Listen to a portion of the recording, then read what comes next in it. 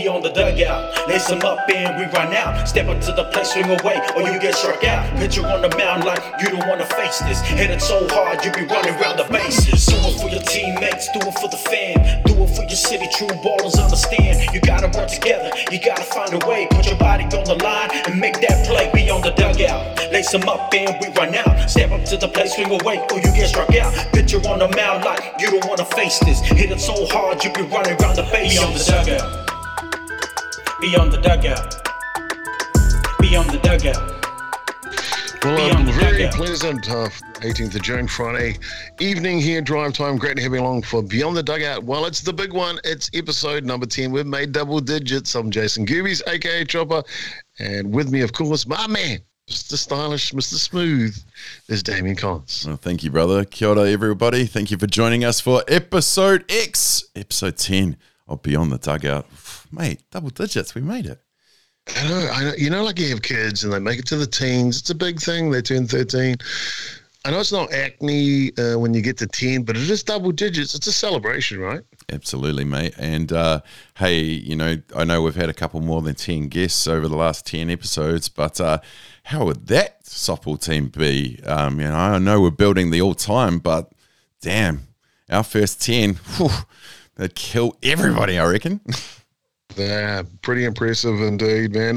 Hey, before we get on to talking a bit about the sport this week, let's just talk a little bit about the Bromhead sisters last week. How good were they? So good. Absolutely. It was awesome to sit down with them in Auckland a few weeks back and actually finally release their story. I got to listen to it, as I do a few times in person and editing, and there was always a little snippet that I pick up on everything each time, and they were no different, and they were just special to have all three of them at once getting the story. I love their story, to be honest with you. The first sisters ever, three sisters at one time representing New Zealand in softball, and man, that's a magical story, not just for them, but their family, their mother, Fran, you know, their whole ball club, really. It's a magic number. Well, yeah, mate, we talk about every episode, there's been a family connection, whether it be, you know, the parents getting in, or brothers, or twins, or whatever, you know, like, but yeah, three history makers, Yeah. Regardless of how many games, that's history. It's in the books, and fantastic ladies to have the history with. Yeah, indeed. And of course, this week, the fastest Bromhead got revealed. And Bex, fast as fuck, yeah, boy. Fast as fuck, yeah, boy. Oh, mate. Bex is awesome. That was pretty cool. And thank you to the Wairau Sports Bar and Scuppy and the team down there looking after us and looking after Aroha Nordor, the winner of the $50 bar tab at the Wairau Sports Bar. So congratulations to her, and hope she enjoys her night out on the boys. Yeah, I'm sure it'll be a good one.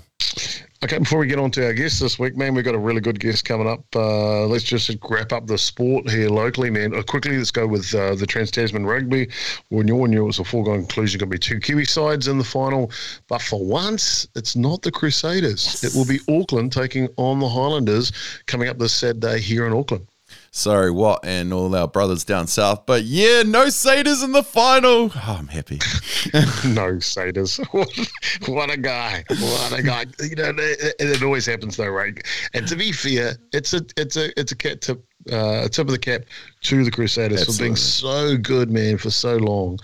So that was kind of a cool thing. But yeah, good on the Blues. You know what? For me, I think it's the Highlanders. I thought the Highlanders started the Aotearoa rugby season so well. They petered off towards the end of it, but they've now bounced back a bit. So it's going to be a goodie, man. And I'm thinking about going to the game, actually. So we'll soon see how that develops on Saturday night. Oh, lucky. Enjoy it, mate, if you do. Yeah. I'll tell you who I'd love to go and watch, man, is the Warriors. The Warriors, as we know, they're sitting tied in that 8th position on the ladder at the moment, the halfway mark, the cut-off mark. But we're only round 15 of 25 before we get to the playoffs. But they have Newcastle this week, a good side, but also a good opportunity for the Warriors to get back on the winning side of the ledger. Yeah, absolutely. And I know you're a big fan, so you'll be counting out the days to their homecoming in August, I'm sure. Yeah, man, looking forward to that. I mean, I think the whole of New Zealanders, especially Aucklanders, are. The Butch, man, I bet you he's frothing at the mouth, the opportunity. Oh, super. So, I haven't seen the Butcher pop over the ditch yet for a match. I'm sure that's probably on the cards as well. Oh yeah, well, he's enjoying his little peace and quiet in Waiheke. Yeah, so I know he'll be counting down the days as well. Sure, indeed. So the Warriors are taking on Newcastle this Sunday at 5 p.m. They're over at McDonald Jones Stadium in Newcastle, so that should be a beauty for you to tune on into. Major League Baseball, man, the stories hasn't really changed this week. The teams are just progressing. But I'll tell you the thing that sticks out for me, if we look at the National League West Division, San Diego, who have got the star-studded team, are 5.5 games back at the moment. If the season finished, they don't even make the playoffs. Oh, wow. Yeah, and of course all the talk about Tatis, but you need the team to be good, not just one individual. So best of luck to them. Obviously, Don Tricker's with the San Diego, so we really hope they do make the playoffs for sure. So, it's the same. The ladder hasn't really changed. San Francisco, the amazing team, is leading in the West Division. Tampa Bay, we talked about last week, doing really well. Oakland have continued to do well. They're ahead of Houston Cheaters. By three games, so that's a good thing. Chicago White Sox, we always knew they were going to be good this year. So yeah, it's interesting as we go. We're only a few weeks away from the All-Star break, so that's the halfway mark of the Major League Baseball season. So lots still to come there. While we're in the States, bud, NBA, mate, we've got 7 teams left. One of the Western finalists is picked. Of course, I picked the Suns last week to go all the way, and they did a clean sweep of the Nuggets. Well, of those 7 teams left, mate, only 3 of them have won an NBA title before, and only once. The Hawks in 58, the 76ers in 83, and the Bucks in 73. 4 other teams have never won a title before. So, mate, we talk about the league being in good hands and going forward. They're all pretty much neck and neck. It's either 3-2 or 2-2 at this point in time. So the Suns are going to get a wicked rest, which is debatable if that's good in playoffs. You want to be playing it every day, and CP3's in isolation with their COVID procedures at the moment. So, but exciting times, man. Could be 4 teams, at the moment, new champions. So that's awesome. Very, very cool, man. Very cool. I got to ask you this question, man. It went viral this week. Oh, of course. You talked about the Suns. Suns and 4. Cleaning up the Nuggets, man. But there was this viral video of this fan of the Suns. And like normally, any fight, like we take in the old days, always take the high ground, right? High ground normally wins the fight, right? Whether it's a battle, it's in the army or whatever the case. This dude is by himself. He's in a lower row in the grandstand. 2 dudes from the Nugget fans are like higher than him, and they try to take him on, and he just pummels them. Did he what? You've been seeing a lot of fan videos at the moment. There was a fight in the car park a few weeks back at the Dallas game, and it was like 3 dudes all wearing Mavs Doncic tops, fighting each other. But this week, the dude, Suns in 4, game 4 in Denver, 2 dudes, and so cheaply as well, try to scrag him, and then one stealthily put everything in his pocket, and then bam, goes with a cheap shot, and then just gets owned. I'm pretty sure he broke his nose, everything. So the Suns dude stood his head down, hands over his head. He's like, I should not have put my phone in my pocket. No way. I should have just left. And they ran away pretty quickly. But what was even better is the Suns players, because he stood his ground in foreign territory, the Suns players all tweeting the video like, get me my man's details, Devin Booker, Torrey Craig, who was part of the Saints and the NBL MVP a few years back. It's they get behind everything. They're pretty passionate over there, eh? Yeah, he sure is, dude. They sure are. So fantastic. Lastly, man, how about the Sal's NBL? Sal's NBL is in good stead as well. The Southland Sharks are still on top with a few games that they've played extra. So I think it goes on. The standings are at wins at the moment. So they're 9 wins, 3 losses. Our Saints, they're 8 wins, 1 loss. But, it's a big weekend. We've got the Hawke's Bay Hawks for the first time this season. Hawks are, they're there and thereabouts. And then on that's Friday in Hawke's Bay as well. So that should be a great encounter. And then back home to TSB against the Airs on Saturday. And Lara Andrews is my guest on the weekend with my tickets this week because her nephew's in the Airs. So, the family's going to come down and support the neph. But, they're in our territory, mate. It's never easy at TSB, mate. Last weekend we were tight. Like it was tight going into the halftime. It was tight, and Manawatu Jets, they came to play. They had a unlucky injury in the second. One of their young stars went down, hyperextended his knee. It was pretty ugly. But the third quarter, our boys came out and smashed like 12 threes. It was like 43 points. In the third quarter, we doubled our score in the third quarter, so you can't sleep on us in that third quarter, eh? Boom, wicked. Yeah, when they put their foot down, bro, they must push that pedal right through the floor. So yeah, congratulations to them, buddy. All fantastic. Hey, mate, this I week, do want to bring up one thing before we get to this week. I do have to ask because you're in Auckland, you hear a lot about sport and everything. I've got to bring up, and I don't want to, but I do. America's Cup. It's going offshore. There's a lot of government money that goes into that team, mate. And if they're going to go offshore, what are they getting any of it for? Good point. Did you say Grant Dickhead? Dalton was the CEO of that organisation.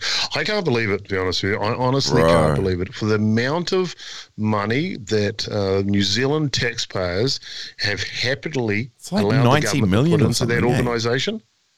Over the years, I'm not just talking about the last campaign, but over the years, crazy. It's like, and because that's the tough thing here, right? That's a private organisation that bids to race for that cup, and the government is funding a private organisation for it, and the private organisation in this case has the right, if they want, to take it anywhere they like.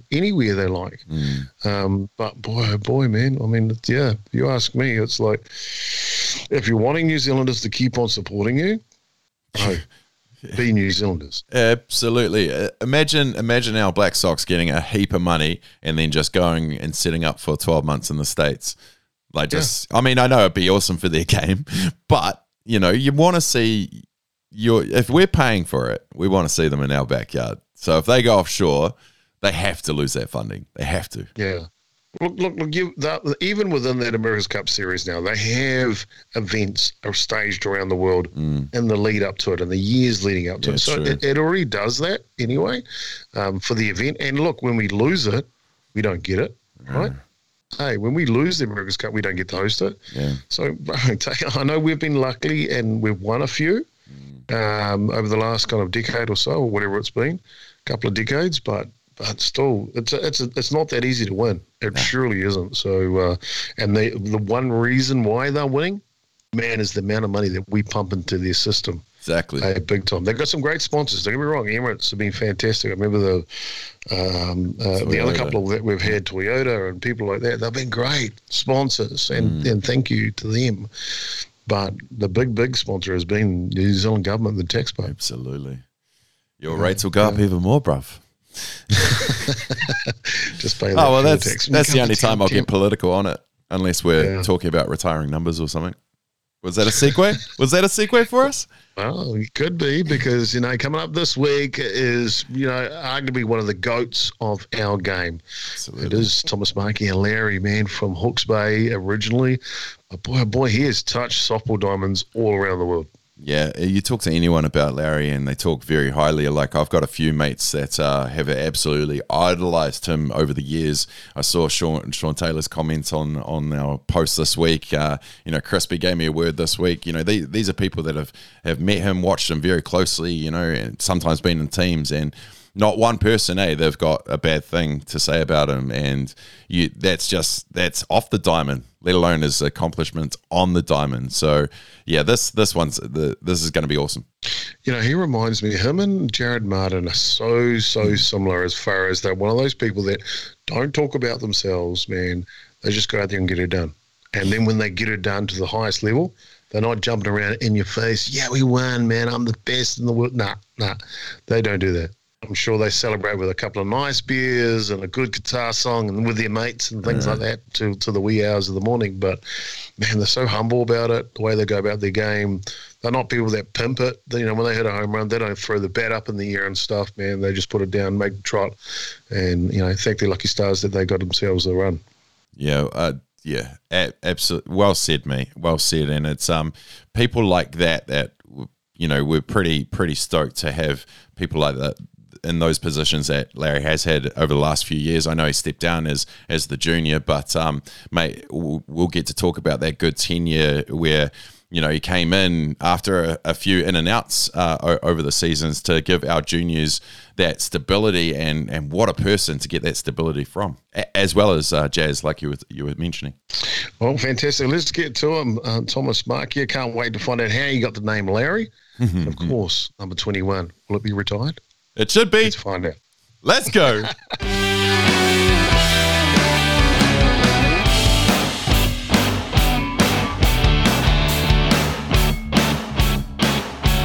Well, Hawke's Bay's born and bred. It's Thomas Markia, 20 years veteran of the Golden Homes Black Sox, and pretty much won everything throughout New Zealand, not just as a player, but now as a coach. He joins us on the couch here at Beyond the Dugout.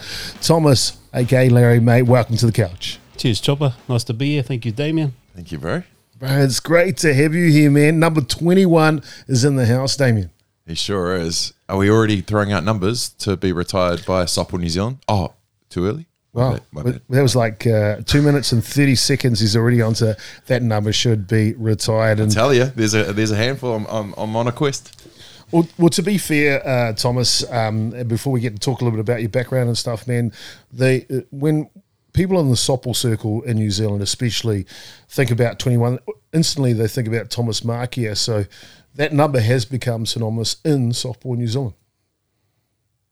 Yeah, it's probably a special number that I've worn over the years, not only in New Zealand but throughout the world and in the States and playing their leagues over there, and probably something quite simple. I couldn't get my number that I wanted when I first made the New Zealand team back for the first World Series anyway, which was number 20. So Marty Grant had that, but 21 stuck, and I was actually 21 at my first World Series, so hence why I wear 21.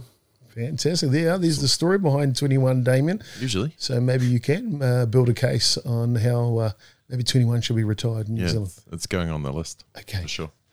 Well, Tommy, man, let's start on the right foot here, buddy. Of course, great to have you along here Beyond the Dugout, man. Nohea Queer, bro, where are you from? What's your heritage? From Hastings, parents Tom Markia Sr., mother Leslie Rowlands, 4 brothers, 1 sister, and sort of a big whānau really, another 2 stepbrothers and stepsisters, so amalgamation of a couple of families. Yeah, fantastic. You mentioned your father, mate, Tom Senior. Obviously it comes from good softball bloodstock, but it just loves the game, doesn't he? Oh, you're very, very passionate. He was a baller back in his day. Unsure how high honours he received, but when I was young, I used to go down and watch him pitch all the time. Yeah, had a pretty nasty curveball. Yeah. So he reckons a couple of heaters, couple of dippers, and everything else. So certainly learnt our craft through him, under him, as you know, Chopper. Yeah. And also, a few other boys back in the Bay as well. Fantastic. I got to tell you, Damien, so I was lucky enough to grow up with Thomas back in Hawke's Bay in Hastings. Yeah, I've talked about how his father was my first coach. But the thing I want to tell you about him, man, and I don't want to throw him under the bus, but I got to kind of am right now. He was so strict, man. Like, honestly, you missed a signal, bro, watch out. He had this thing from third base, and you're like, you missed a signal? He'd be like, hey. And you go like, oh, no, he's talking to me. Damn. Hey. Damn, he's still talking to me. Do I have to send you a telegram? Bro, loud as to, man. The whole park in here, you're like, okay, I am never, ever missing a signal again. Probably best. Yeah, pretty cool though, bro. Those things though, man. You remember that, and it was part of your upbringing, right? Oh, yeah, it was. Yeah, certainly. He pushed us hard. Yeah.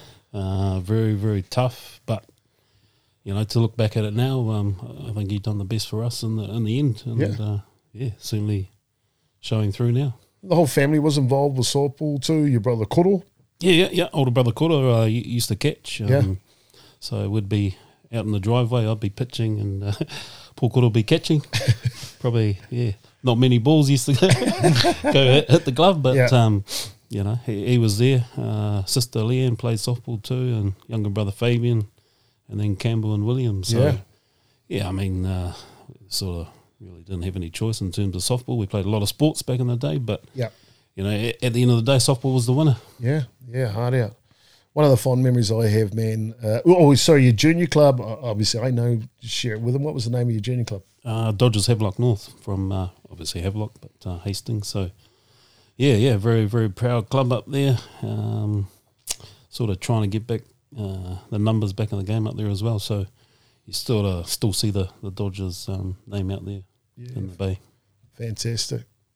Akina Park, man, when you were growing up, what did softball look like? For us, it was softball all day, really, and all night. I remember as kids, we'd go out there to the ballpark, play our games, catch up with mum and dad and watch their games, and then the kids would actually come out and play at night under lights, which wasn't the big spotlights that they have on the diamonds. It was the outside light to the club room. So we used to play out there till late chopper and hone our skills out there. Yeah, hard out. One of the things I remember with playing with your dad, playing for your dad, was we'd play in a number of teams and we'd play up in grades all the time. Yeah, certainly if I look back at it now, done us some good, I think. We used to take our hidings, we used to give teams hidings. And I think one of the things I used to remember that from that two chopper was when we were giving out hidings, he'd make us bat our opposite hand. Yeah. Just to, try and get the other team to, score more runs. And we couldn't, obviously hit. But, a few years down the track, we actually become, very, very good hitters from the opposite side of the plate. Yeah. You were a switch hitter, man, coming through, eh? Yeah, I was, And that was the start of it, you know. And I remember back in 93 when I made the junior team, I was a switch hitter, so left and right. And I had to make a decision in terms of what side of the plate I wanted to hit from. And I just chose my natural side, which is the right. So had to make that tough decision. I still wanted to go left and right, There's nothing wrong with it. But I remember a coach telling me that, hey, you got to be one side or the other. Fantastic, man. One of the other things that sticks out from those junior times for me was, it was very much a whānau sport. We had family members making uniforms for club sides, and everyone was fundraising. Your dad would drive the bus to get us to tournaments and things like that. Everyone just helped out. Oh, yeah. Dad was the bus driver. He was the coach. Yeah. He was the manager, the referee. He was everything. So and like you say, the whānau come to help together as a team. Fundraising, everything, sausage sizzles and whatnot throughout the region, and hey, still going on today. Yeah. I remember this one tournament for Hawke's Bay. Tom Senior was the coach of it. I think it was, I'm going to say under 17s, and was in Timaru. I remember that. Never been to Timaru before. And we flew into Christchurch, and he'd hired this bus, and long 40-seater type coach type thing. And but I had a V8 in it, man, or something like that, and it just sounded amazing, eh? You should have seen these Māori boys riding in there out the windows, like, check us out on the way there. Right, it was me. Schooling life, St. John's College? Yeah, went to St. Mary's as a primary school, and then after that went to St. John's College in Hastings. Front row, back row in the classroom? In the middle. Typical Medica. I won't tell the story about me at intermediate asking the teacher how to spell BMX. We won't go there anyway. But, mate, other sports you were growing up, what were you involved with? Oh, I played everything, tattooed with everything, volleyball, basketball, rugby. Rugby was a big passion of mine. Loved rugby back in the day, and I sort of, had to make a decision really in terms of rugby or softball. But probably back in the early 90s, rugby wasn't professional, so 94, 95. So I don't think they turned professional till 96 or something. So 96. Yeah, it was softball. Yeah. You know, otherwise, if it was professional, could have been something different. Well, once it did go, was there ever a moment like Nooks a couple of weeks ago thinking he was going to be an All Black and a Blue the first 5-8? Was there a moment you thought maybe? Oh yeah, certainly. Everyone grows up wanting to be an All Black. Yeah. And I was no different. And I played a lot of rugby for Tamatea up in Hastings, and then live in Wanderers. So actually got played one season of NPC rugby back in the days when they had Division 1, 2 and 3. Quite professional, I think. We obviously trained hard. We got paid pretty well. Yeah. $50 a home game. Yeah. And $75 a away game. So That's about 20 jugs in those days, mate. So it's not Hells too bad. yes. well, that's where it all went. Yeah.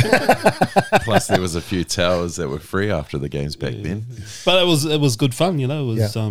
something that I enjoyed and something that I wanted to do. So I played that in 2001. Yeah. We finished the World Series in 2000, and I had to talk to Don Tricker, who was the head coach at the time, and tell him what I wanted to do. So I said, Yeah. I want to go play some rugby. I want to, get bashed, and I want to bash some people, and Yeah. just get that physicality back in me to help me for Yeah. softball as well. So Yeah. he said, yeah, go for it. So I did. Nice.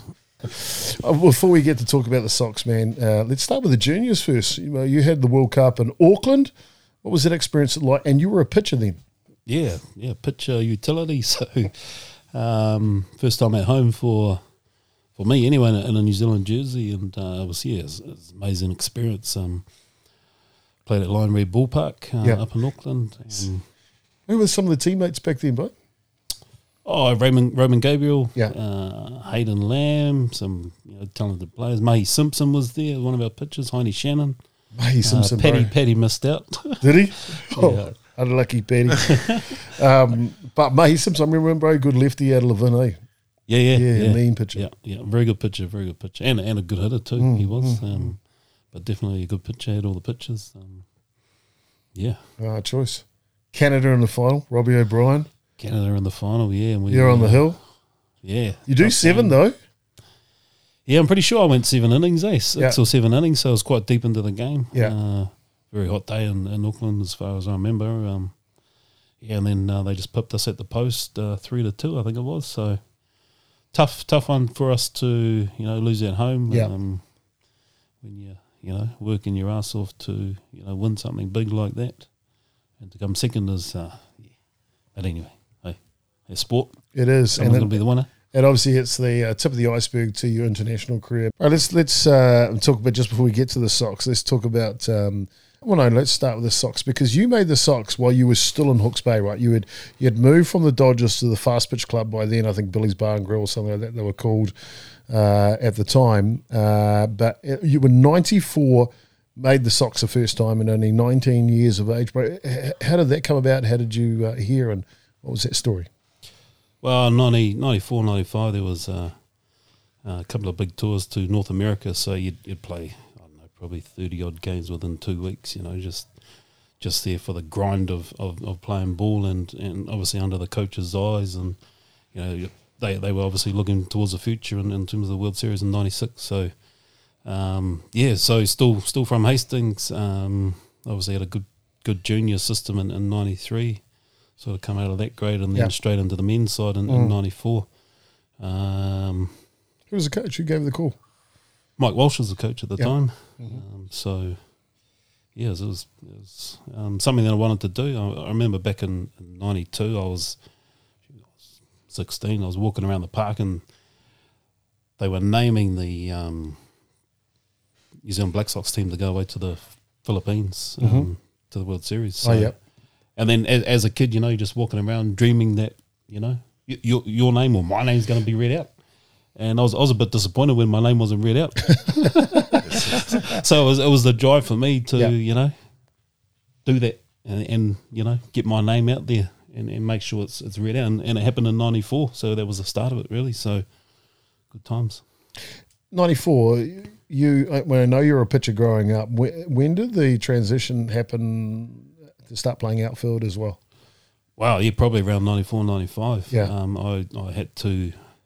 I was sort of looking at 96 to make that team, whether I did or didn't. But that was one of my goals, was to go away to the World Series. So obviously I was still pitching, but I had to try and figure out how I was going to get there. Yeah.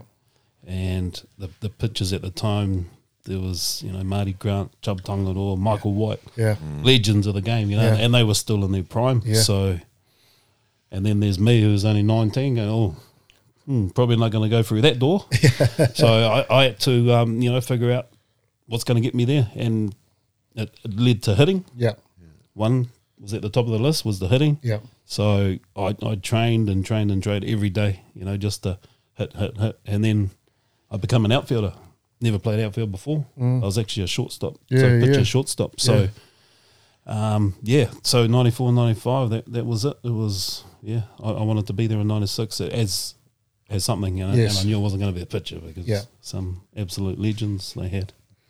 We know you as an amazing outfielder. You're in our all-time. But, we see you as recent as clubs still pitching. So what was your position? What would you say your position through your career was? I'd like to say shortstop. No,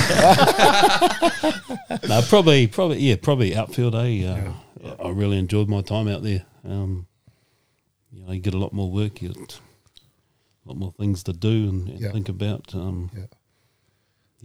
You talked about working on your hitting. What did you do? What did you work on? How did you work on your hitting? Oh, just in the backyard at home, to be honest. We had a pitching machine which spat out little wiffle balls, and my brothers and I would just take turns, hit them down the driveway, over the neighbour's fence, on the roof. It's Kennyworth Road? Yeah, K Road. Yeah, K Road in Hastings. Yeah. Wicked. Backyard, eh? Yeah, man. This is a secret, eh? Put the extra effort in. That's why there's a massive net in your backyard, isn't it? Except I can't for do the kids, shit. not for you. Oh, yeah, of course. Yeah. Fair enough. Mate, 94 obviously was your first series. Where did you go and what was it like? I was just a tour to North America, so LA, around there. Can you remember your first game for New Zealand? Nah, I should though, eh? No, when you played for the 20 years, it's tough to remember them all, that's for sure. Yeah. Oh, it was fun times, a good bunch of guys that we had on the tour. Yeah. Which made it special, and I come through with a couple of junior guys, Roman, Gabriel, Jeremy Stanley, and Gus Ledgers, just to name a few. So it was good to have those guys there as well. Not me not being the only young one in the team, so we had a couple of young ones, so it was good. I want to talk a bit more about your Black Sox career, but 94 or so spurred the beginning of your international playing club softball in the United States. Started with Decatur Pride, the ISCs. Yeah, Decatur Pride.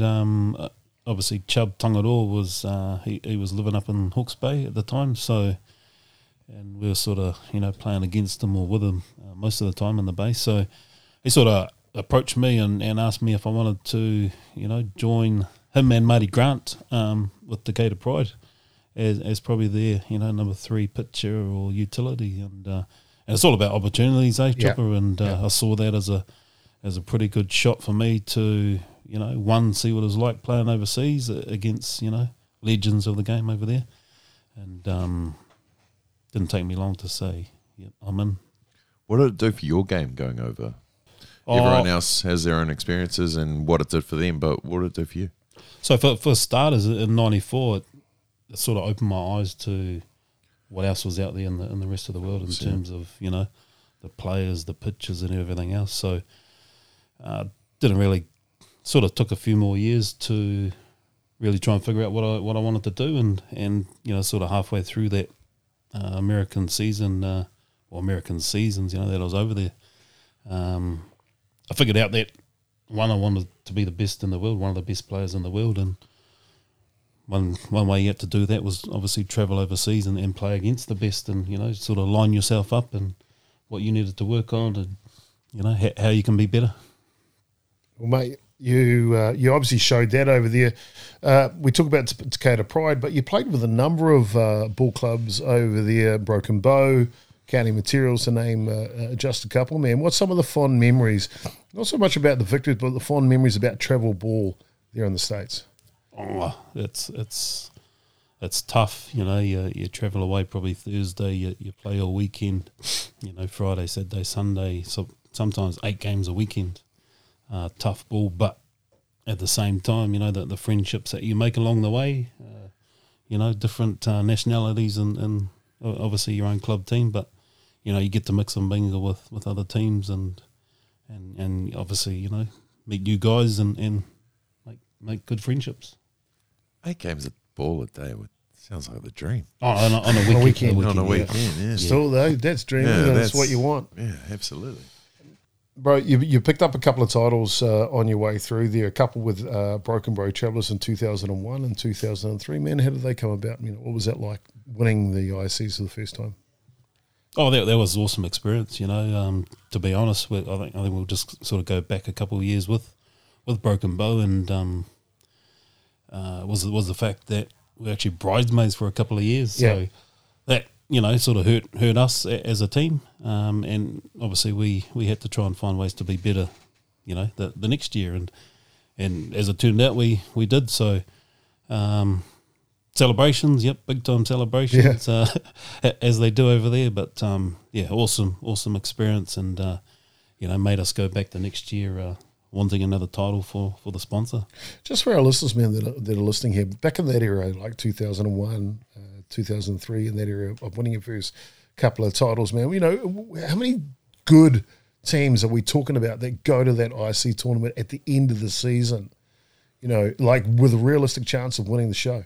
Oh, probably, 14 to 16, I reckon. Easy, The depth was massive, these guys, these teams were solid.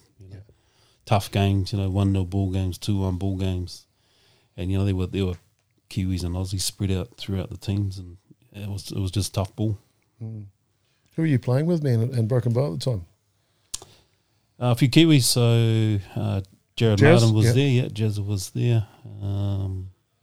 Sorensen was there for a little bit as well. Obviously, celebration was pretty decent, Damien, and so it should be. But leading into that, you said there was a couple of bridesmaids years before you won, the one in 2001 and then the 2003. In 2000, bro, you were the man, Triple Crown. Yeah, but you know what? We were bridesmaid there too. You did your job that week, man. You were MVP for the tournament. I think top better. Yep, top better. Most home runs and most RBIs. Yeah. Hungus, pretty impressive. Damien, listen to this, man. 2000, Thomas Markia batted average was .611. 10 RBIs and about 4 or 5 home runs, as he was saying. And just really drove the offense was a Broken Bow, obviously that year. So pretty proud achievement going through there. Continuing on with the ICs, but 2005, 2006 seemed they come together in clumps with the team at Marathon, Wisconsin, County Materials, pick up another couple of titles, bro. What was the catalyst around those victories? Oh, we had a strong team, great pitching. Darren Zach. Z-Man. He's a man. He's a man. Darren Zach. I mean, we had a great pitching staff, great offense and a great defense. Aussies and Kiwis. Probably the first time in a while that the Anzacs have come together.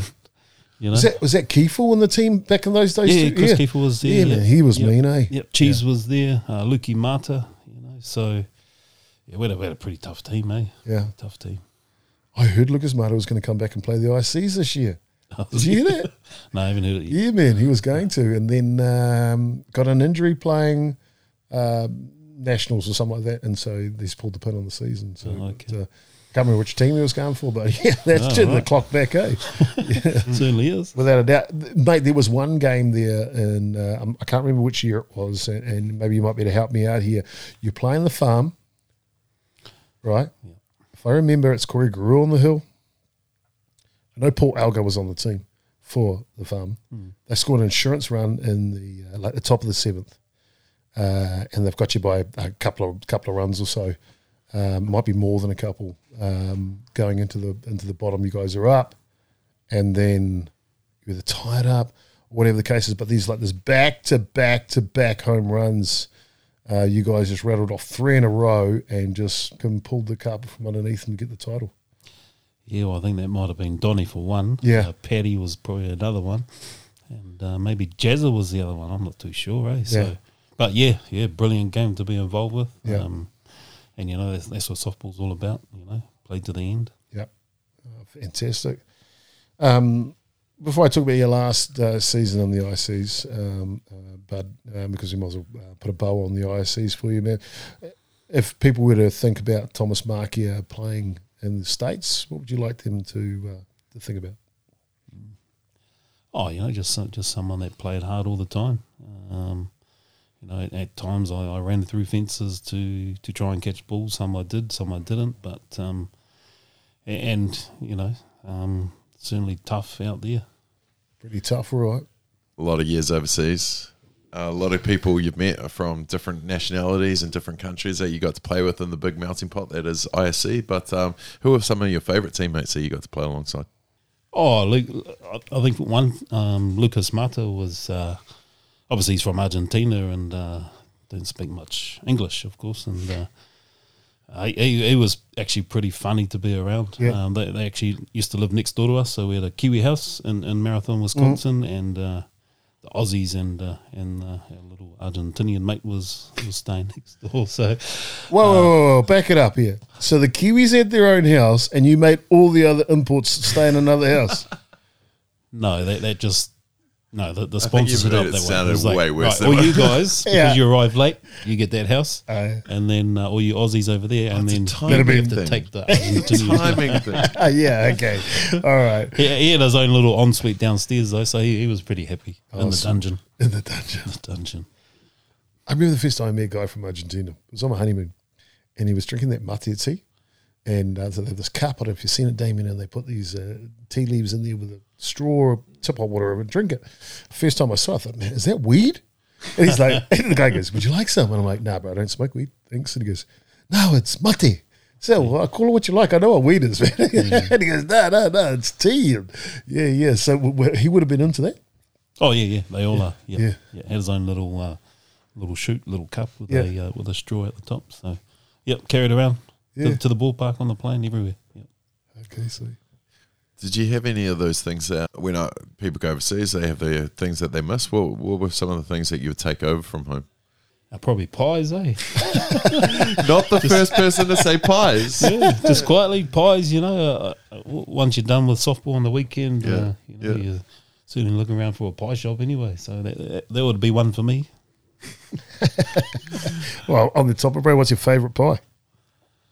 Oh, got to be steak and mushroom. Steak. and mushroom. Can't beat mushroom, Damien. That's good. Damien made us pizza tonight. Beautiful pizza too. Was. I didn't see a mushroom on there, bro, but the toppings were Yep. pretty impressive. Bro, your career of 16 seasons of IC ball in the States, as you mentioned, there's a lot of stories in there, man. But we mentioned about the MVP in 2000, but you also picked up all-world distinction on 6 occasions, bro. You know, was that important to you to Oh no, not really. I was more interested in the championships itself. fair enough. You know, stats. I think run those all world teams, all tournament teams, or paper teams, whatever you want to call it. But yeah, I mean, I was more interested in the wins. Thomas, where did the drive come from for you? You had an early juniors where you came up second. You talked about some early bridesmaids in the ISCs, but like each time you've answered those, you've talked about you're already thinking forward and how you can improve and stuff like that. So when did it become a real thing for you that this was going to be, you wanted to be the best in the world? And 2, how did you become smart about learning from the things that had happened, the mistakes, and looking to improve them? Oh, for one, you know, obviously you learn by watching. Certainly softball, and actually when I was in Decatur in '94, I spent a lot of the time watching baseball and listening to the commentary. Right. And I think that's where I sort of picked up a lot more smarts in terms of how to play the game. Obviously different games, but the same concept. So certainly learnt a lot by that. Learnt a lot by watching some of the great players back in the States. You know, the Billy Boyers, a lot of older guys now that I just used to watch them all the time. I go down to the ballpark when we went playing and just watch what they do.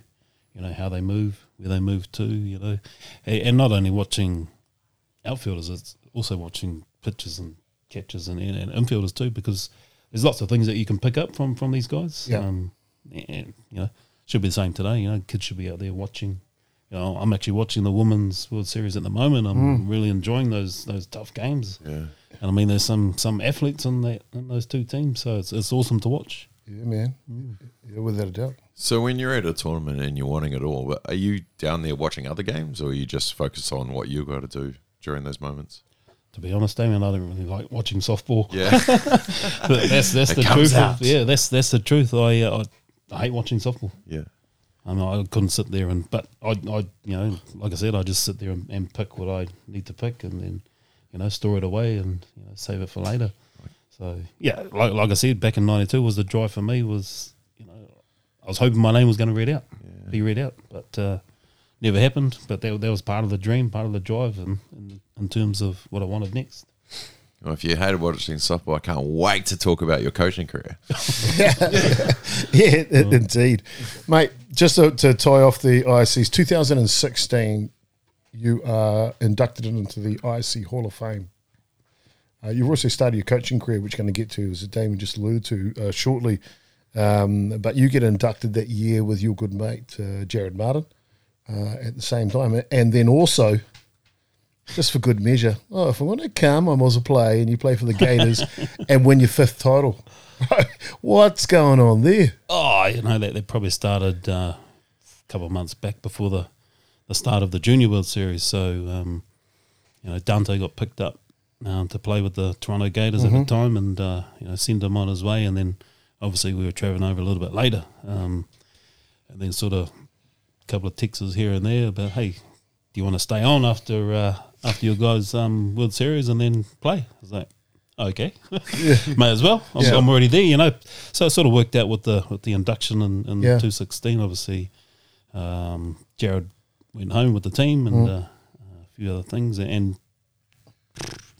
Chubb Tangaroa was also inducted as well. So yeah, that's right, from New Zealand. So 2 Hawke's Bay boys. 2 Hawke's Bay boys, yeah. So it sort of worked out that I was going to play. Well, whether I was going to play or not, I'm not too sure. But I turned up. I'd done a lot of training with the junior boys, so I made them throw me BP here and there, and, you know, just jumped in with their workouts just to, you know, keep myself in shape. So that sort of worked out, and then I got a little bit of playing time, which was okay. I was you know, wasn't expecting much, but had a pretty good tournament with you know, new guys that I've never played with before. So obviously I've been away from the scene. And turned up in 16, and then we ended up winning it. So thanks to a home run by Shane Bowman. Yeah, that's right. Yeah, but 16 summers playing the ISCs, we talked about a little bit earlier, and capping it off with a title, fantastic. But to be recognised into the ISC Hall of Fame, the first question is, bro, how did that feel? The other one was your teammates arrived to the Hall of Fame breakfast, snuck down the back as they were doing the induction speech, and performed the haka to you, bro. Cuz what was that like, and what was it like to be inducted? Oh, that was massive. You know, a few of the boys turned up that were there, obviously all the Kiwis. Massive for them to, you know, recognise me and obviously perform the haka. And obviously I, you know, jumped in and done it back to them, so out of respect. But it was awesome, you know, the crowd just turned around and saw all these, you know, boys at the back doing the haka, thinking, oh, what's going on here? But, you know, I'm pretty sure they soon realised that, you know, it was obviously a special occasion. But, yeah, to be recognised on that platform in terms of the ISC, you know, one of the, you know, top players in the world, and to be recognised along with, obviously, my mates, Chubb and Jazza and our Canadian teammates in the past. It was awesome. Pretty special indeed, man. And something I remember seeing a little bit of video around it as well at the time. I mean, it wasn't as internet prevalent, but definitely a little bit of stuff going on. It was bloody awesome to catch a glimpse of that, and well in, man, what a fantastic career over there in the States. Let's rewind a little bit now, because I wanted to just talk about the ICs. Now we can go back. When you came back, 94, you then went to the World Series in 96, That was the middle of Michigan. Of course, Michael White throws a perfect game to get you the gold medal in that one. What was it like to experience that type of performance in a grand final? Oh yeah, it was unbelievable that Whitey pitched that perfect game. My role in the team was to be ready sort of mid-game, sort of come in for Thomas Perenara at the time, who was playing outfield. And just to sit behind Whitey and watch that was outstanding. Just sort of, I mean, looking at the Canadians just sort of trying to hit the ball and nothing was happening, and you're standing out there going, this is good. I don't have to do anything. You're right, because I didn't even need to bring my glove out here this week. Yeah, pretty impressive, man. When did you make the move from Hawke's Bay to Wellington? 97. So just after that. Yeah, I got approached by PK to move down in 97, and once again it's about opportunities, and I sort of looked at it and went, wow, PK, yep, that's me. I'm gone. Later, Dad. He's like, oh, thanks. Now I'm going to have a lot more kilometres in the car. Yeah, I think I heard. To be honest, I think I probably heard him when I moved to fast pitch from Dodgers. Yeah, that was probably the biggest one, and then moving to Wellington to obviously to further my career, and like we spoke about before, Damien, was to see how good I can be. Yeah. Pretty good coming out of the Hawke's Bay. Let's see how you are down in Wellington now. I love that mentality. I love it. Test yourself. Test yourself. Yeah. Put yourself in those opportunities to be the best in the world. Yeah. Your time with PK in Wellington, man. Who were some of the people that were instrumental in teaching you the game? Oh, we had a lot of great players, back in the early 90s. Obviously, Marty was there, Marty Grant, Kerry Johansson, Fabian Barlow. Mm-hmm. A lot of great players. Jazza was here, Bevan Martin there. Yeah. Outstanding role models and guys to learn from, and that's only to name a few. Awesome. And coming to the Big Smoke, have you been going to the States anyway? I don't know necessarily those teams that you played for were in the Big Smokes, but coming to the Big Smoke, Wellington out of Hawke's Bay, what was that like for a Māori boy? I'd actually been down on a couple of trips with softball, so sort of had an eye opening to that, but awesome. Yeah. Certainly, Courtney Place was pretty cool back then. Nice. Back then. So, because obviously I should be amiss before moving to Wellington, 96 was a big year, man, because that's when you met your lovely wife, Cara. Tell us a little bit about that one.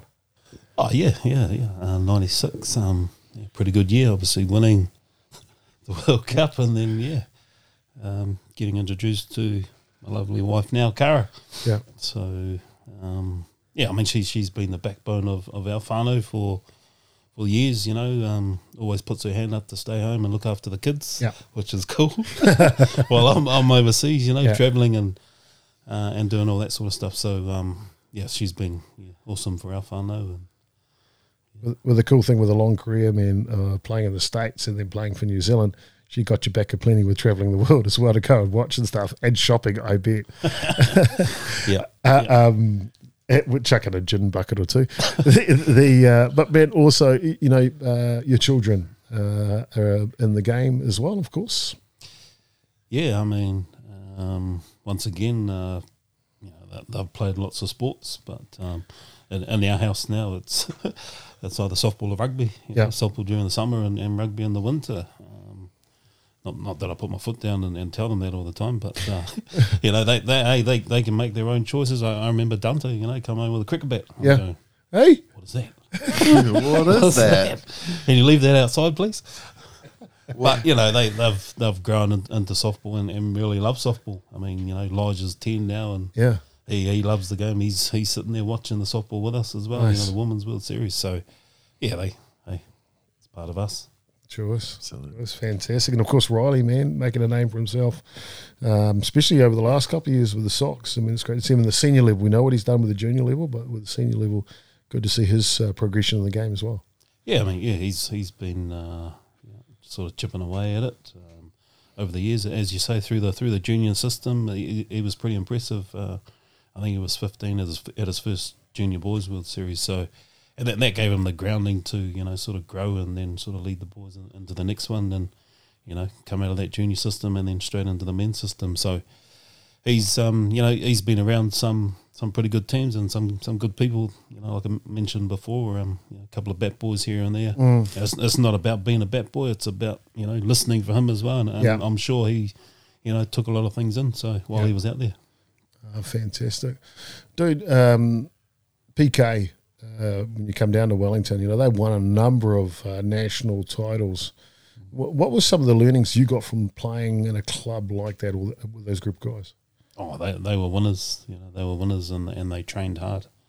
What makes a winner? Hard work, resilience. But they were just tough. Tough men. Come out, play hard, train hard, like I said, and just knew how to win. Knew how to win ball games. Some awesome players. Sam, I remember coming down to it was a Cardinals tournament, I think, from memory. It was at Tony Rec or something like that, and we were playing PK. This was playing for the team out of Hawke's Bay at the time, Saints. First batter, I was lead-off batter, that's right, and pitcher for you guys, Rocket, left-handed pitcher. Oh yeah, Rocket. Yeah, and he grunts when he pitches the ball. Yeah, I know. Anyway, my grandmother turned up. Grunter the grunter.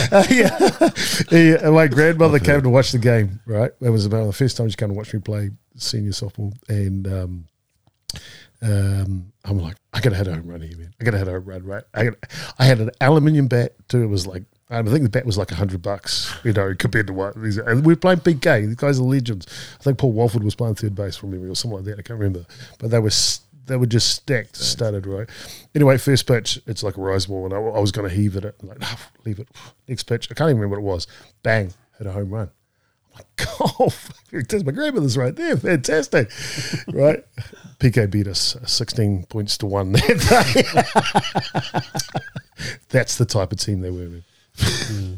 Well, at least Grandma got to see the home run, mate. Yeah, then she was like, geez, your team sucks. A ting with the oots. There it is, the oots. Oh, fantastic. Domestically, man, you've done pretty much everything. Of course, all the national titles with PK. You picked up NFC with Wellington. The NFC title with Wellington, we touched a little bit with Lala on episode 1 about that. Tell us the story in Christchurch. Leading into, not the grand final, but leading into it, what type of team you had? What did the association think of your team? Oh, I'm not too sure what the association thought of our team at that time, but I don't think they, sort of had our backs in a way. Because they booked you an AM flight on Sunday to go home. That's why. Well, yeah, apparently anyway. But, we had a pretty young team back then. And, obviously, we were using it, to obviously upskill some younger guys who we were thinking about for the future. And anyway, we were sort of cruising through the tourney, picking up wins here and there. And you were a player coach at the time, right? Yeah, player coach. Yep. We probably only had maybe 13 or 14 players.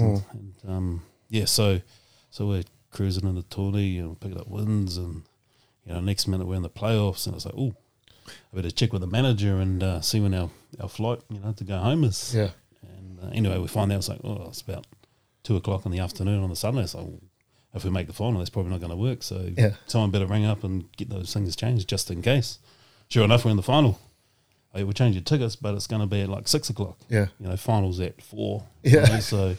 And we're probably half an hour from the airport. Yeah. And anyway, we get to the final, and I'm looking at the watch going, we're running out of time, boys. We're actually running out of time before the game started. I was like, right, this is the game plan. Either home run or you get out. So we're swinging straight off the bat. Yeah. Just straight off the bat. And I think we picked up a couple of runs in the first inning. I was like, oh, okay, sweet. And then next minute, a couple more runs here and there.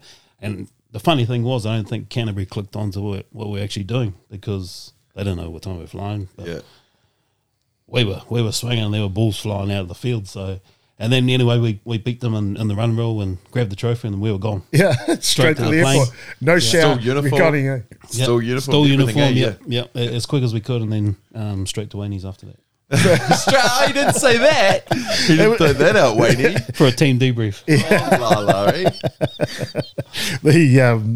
That's the thing, though, man. It was the fastest grand final I think I've ever seen in my life. An amazing spectacle, and what a one to win, dude! What a one to win. Yeah, it was. Yeah, it was a fun one. Yeah. You know, probably one of the best ones. You know, to do it that way, and you know when you got other things going on out of your control, and this is the only option you have. Yep. Yeah, a little bit of a break from Wellington and the Christchurch rebuild, going down there to help out down there. But for part of the time you were down there, you also decided to help out softball down there with the Papanui Club. How did that come about? Yeah, well, I went down there for work, obviously, for 5 years, and you know, PCU was a very strong team down there at the time. So A couple of your good mates in that team. a right? couple of good mates who probably try to wing me their way, but you know, it wasn't. Stephen Ratu, just Daniel Mill. Those guys anyway. So it wasn't about making them stronger. It was about helping another team, another club to at least be close to those guys. So I chose Papanui. They were sort of nice and close to where we were living at the time, and knew a couple of their boys, and obviously a couple of younger guys who were up and comers. So good to get in with them. Your time with them, mate, it was quite evident that Papanui has just risen to a new bar there now, and we talked with Jackson Watt at clubs last year, Damien, and I think, as you so rightly corrected us, and I think I might even get it wrong now. It's like 6 or 5 Canterbury titles in a row now. The legacy has just continued after you've left. Yeah, well, took us Papanui anyway took 41 years before they won a title. Wow. So a very, very long time, and so once we won the first one, boys kicked on and won a couple more, and then obviously I see them now still winning down there. So good to see that whatever they've taken away from me, it's still in their system somewhere, and they're still learning, and they've got a good young team, and those guys will be together for a while now. Best of 3, you a fan? Yeah, I am actually. I like that, best of 3 format. I actually played in a couple down there, which was, my first time. So I loved it. You know, 3 games, 3 in one day. Let's go. Yeah, hard out. I think it's a great way of deciding absolutely. a season victor, right? Yeah. Maybe not in a tournament, the last day, having to win 3. But Tournaments are different. Yeah, but a season? For sure. But the thing about it too was that I think the last couple of years, where even though it was the top 2 winners, you still had to fight throughout the season for your points, just in case someone else come and picked you. You couldn't just cruise along and make top 4, and then play the semis. So different format. It was good, exciting, and cool. I loved it. Fantastic. Good to hear, man. Good to hear. Then back to Wellington now, have been for a number of years, but before we talk about the coaching, let's just tie off the Sox here first. Mate, you had a massive career with the Sox, 20 years with them. What? I mean, obviously the gold medal in '96, East London. Marty Grant throws a no-hitter. Perfect game, Mike White and Midland. Marty for the no-hitter in East London for the gold against Japan there. But then the three-peat, 2004 on home soil, cuz what was that like? Yeah, that was pretty amazing. That was awesome, full house down in Christchurch.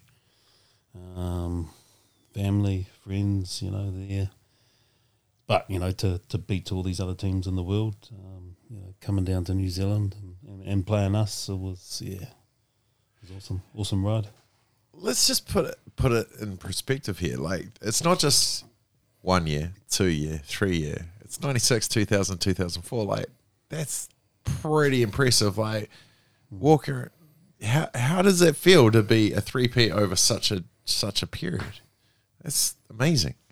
Oh, back in '96, talented team, very talented, strong pitching, strong hitting, good defense, and I think we were lucky enough that we had 3 or 4 guys that sort of moved on into the next 4-year cycle. So and that sort of revolved around that mentality of winning, and not letting your mate down or the Jersey down. So good times, tough times too.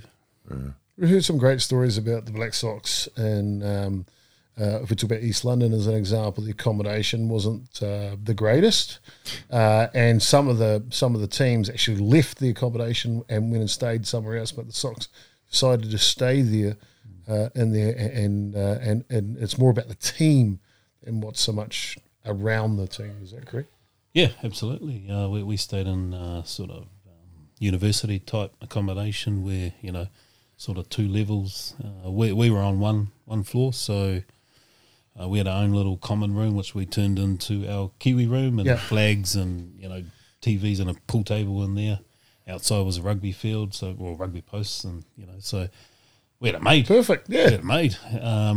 They had cooks there on site, so they fed us. They'd done our washing. It was all the little stuff. And I think it was the USA that sort of turned up maybe half a day after us and hopped off the bus and then hopped back on the bus, and then they were gone. So checking into the height. America. Yeah, well, exactly. I think that's where they went to. They went to some other accommodation. But once we saw them go, we raided the rooms and took all the pillows and mattresses, but we were still 4 to a room. Quite a small room. So we enjoyed it. We had a good time. So and can't speak highly enough of the cooks that they had over there at the time.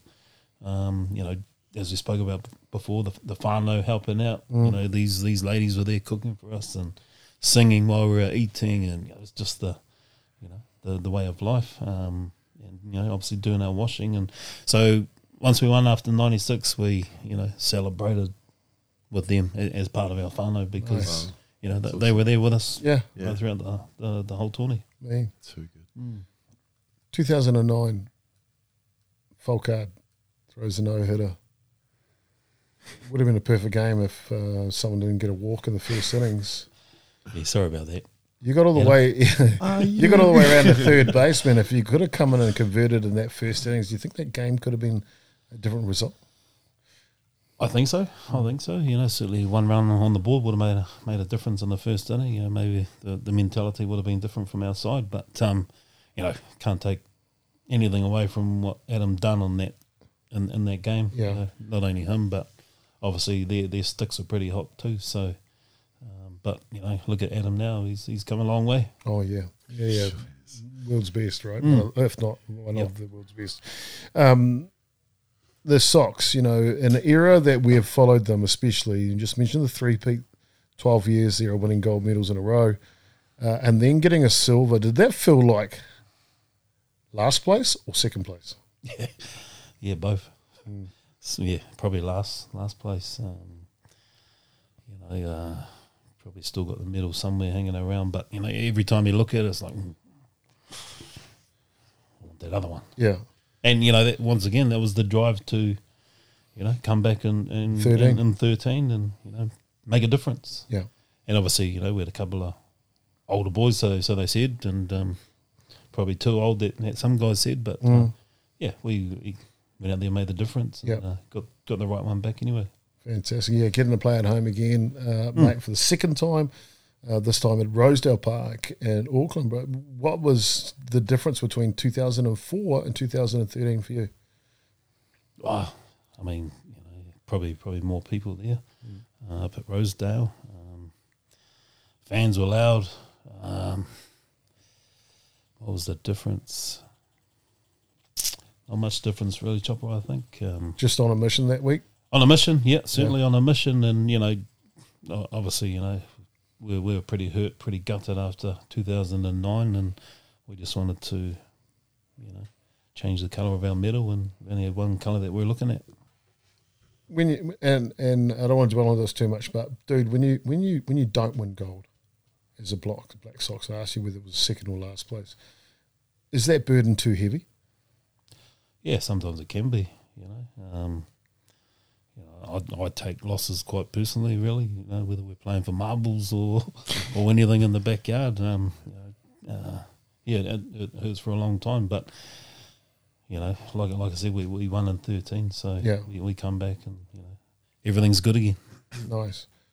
I'm going to get to your coaching career in a second here, but this question probably relates to both. How do you deal as a player with that burden, And then how do you teach that to the athletes that you coach these days?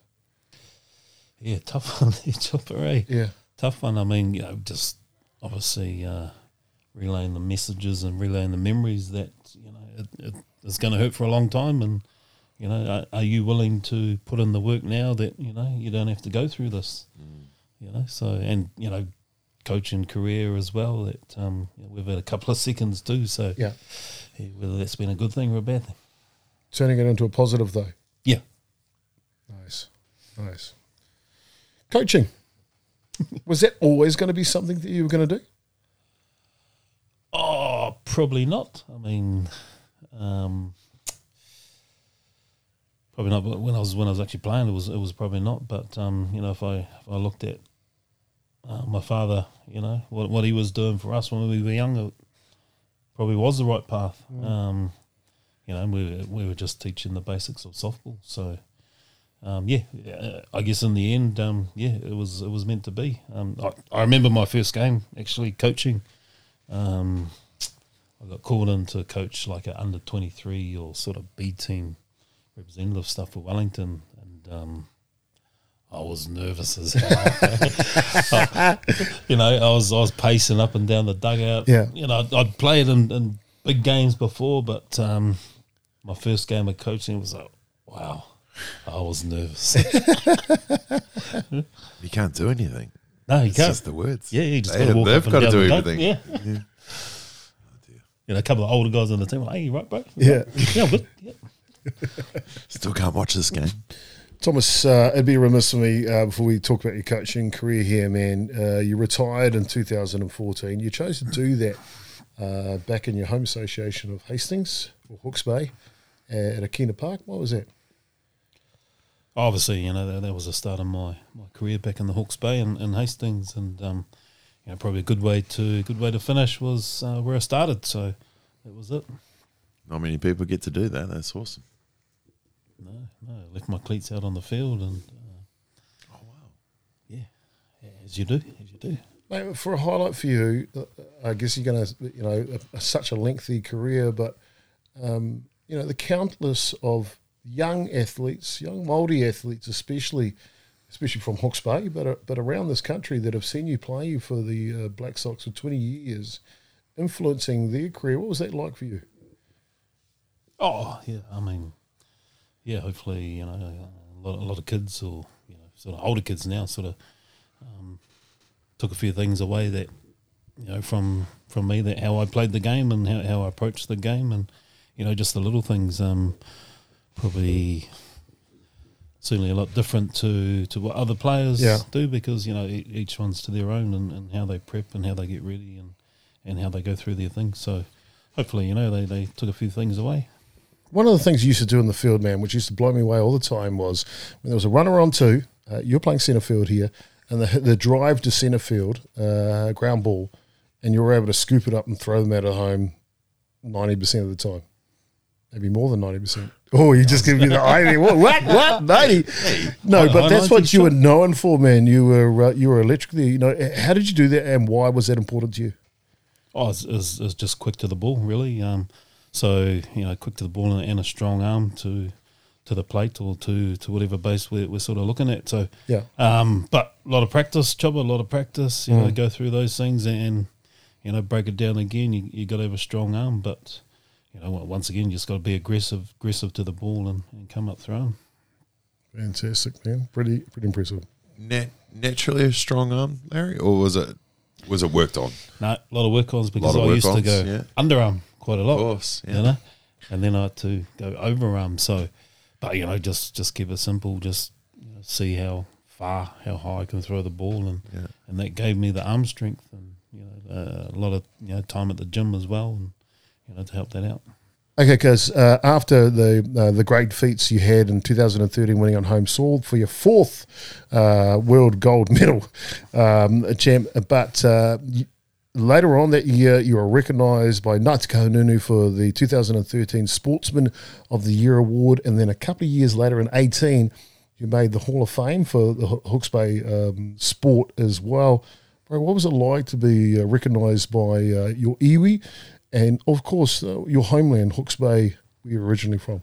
Yeah, very, very proud Hawke's Bay boy, as we are, Chopper, and to be recognised by not only Ngāti Kahungunu, but also the Hawke's Bay province itself is pretty special too. Like the other Hall of Fame. Obviously, they have their own little differences, but born out of Hawke's Bay and making the Black Sox team out of Hawke's Bay, and then years and years later.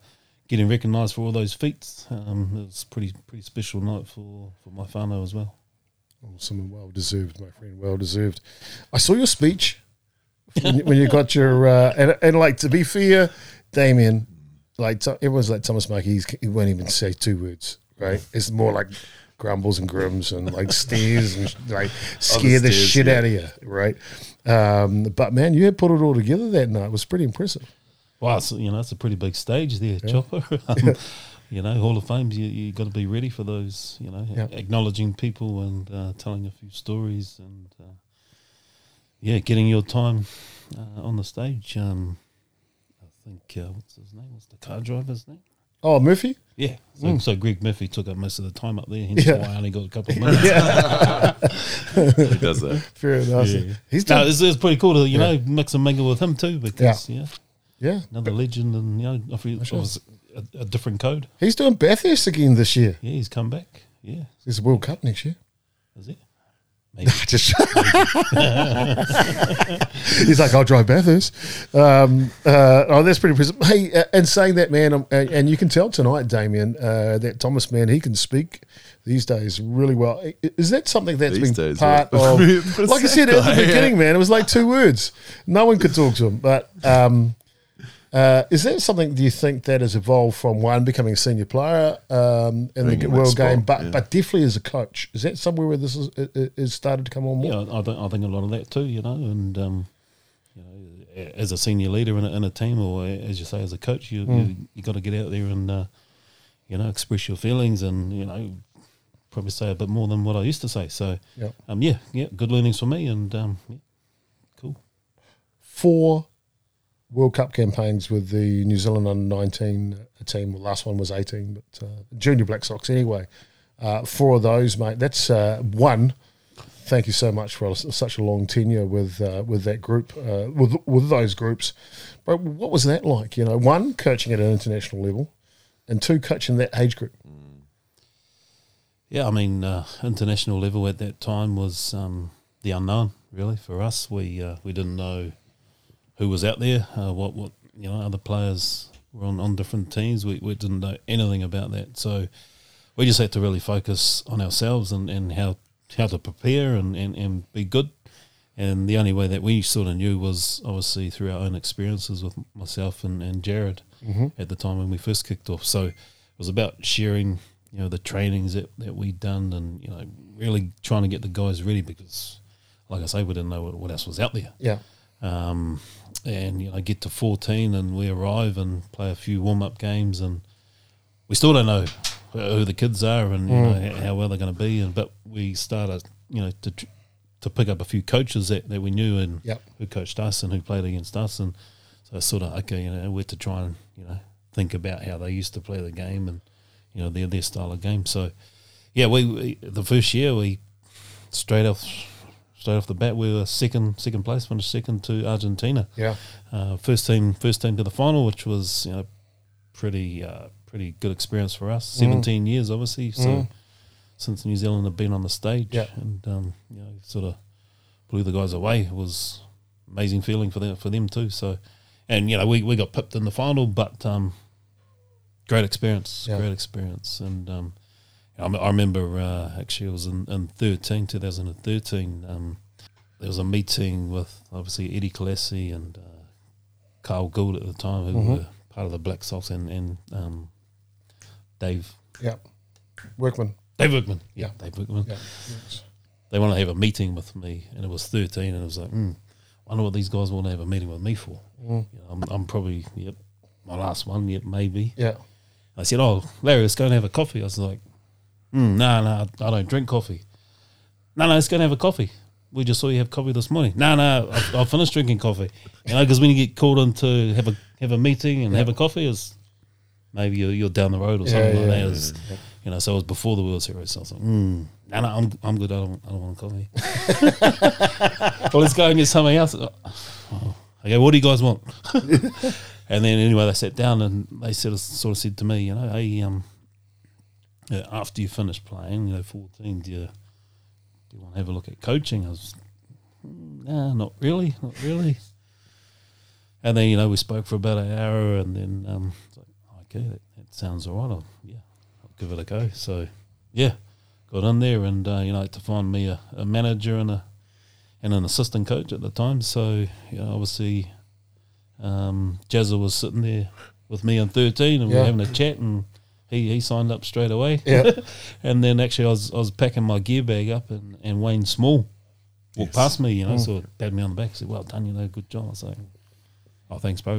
What are you up to anyway next year?"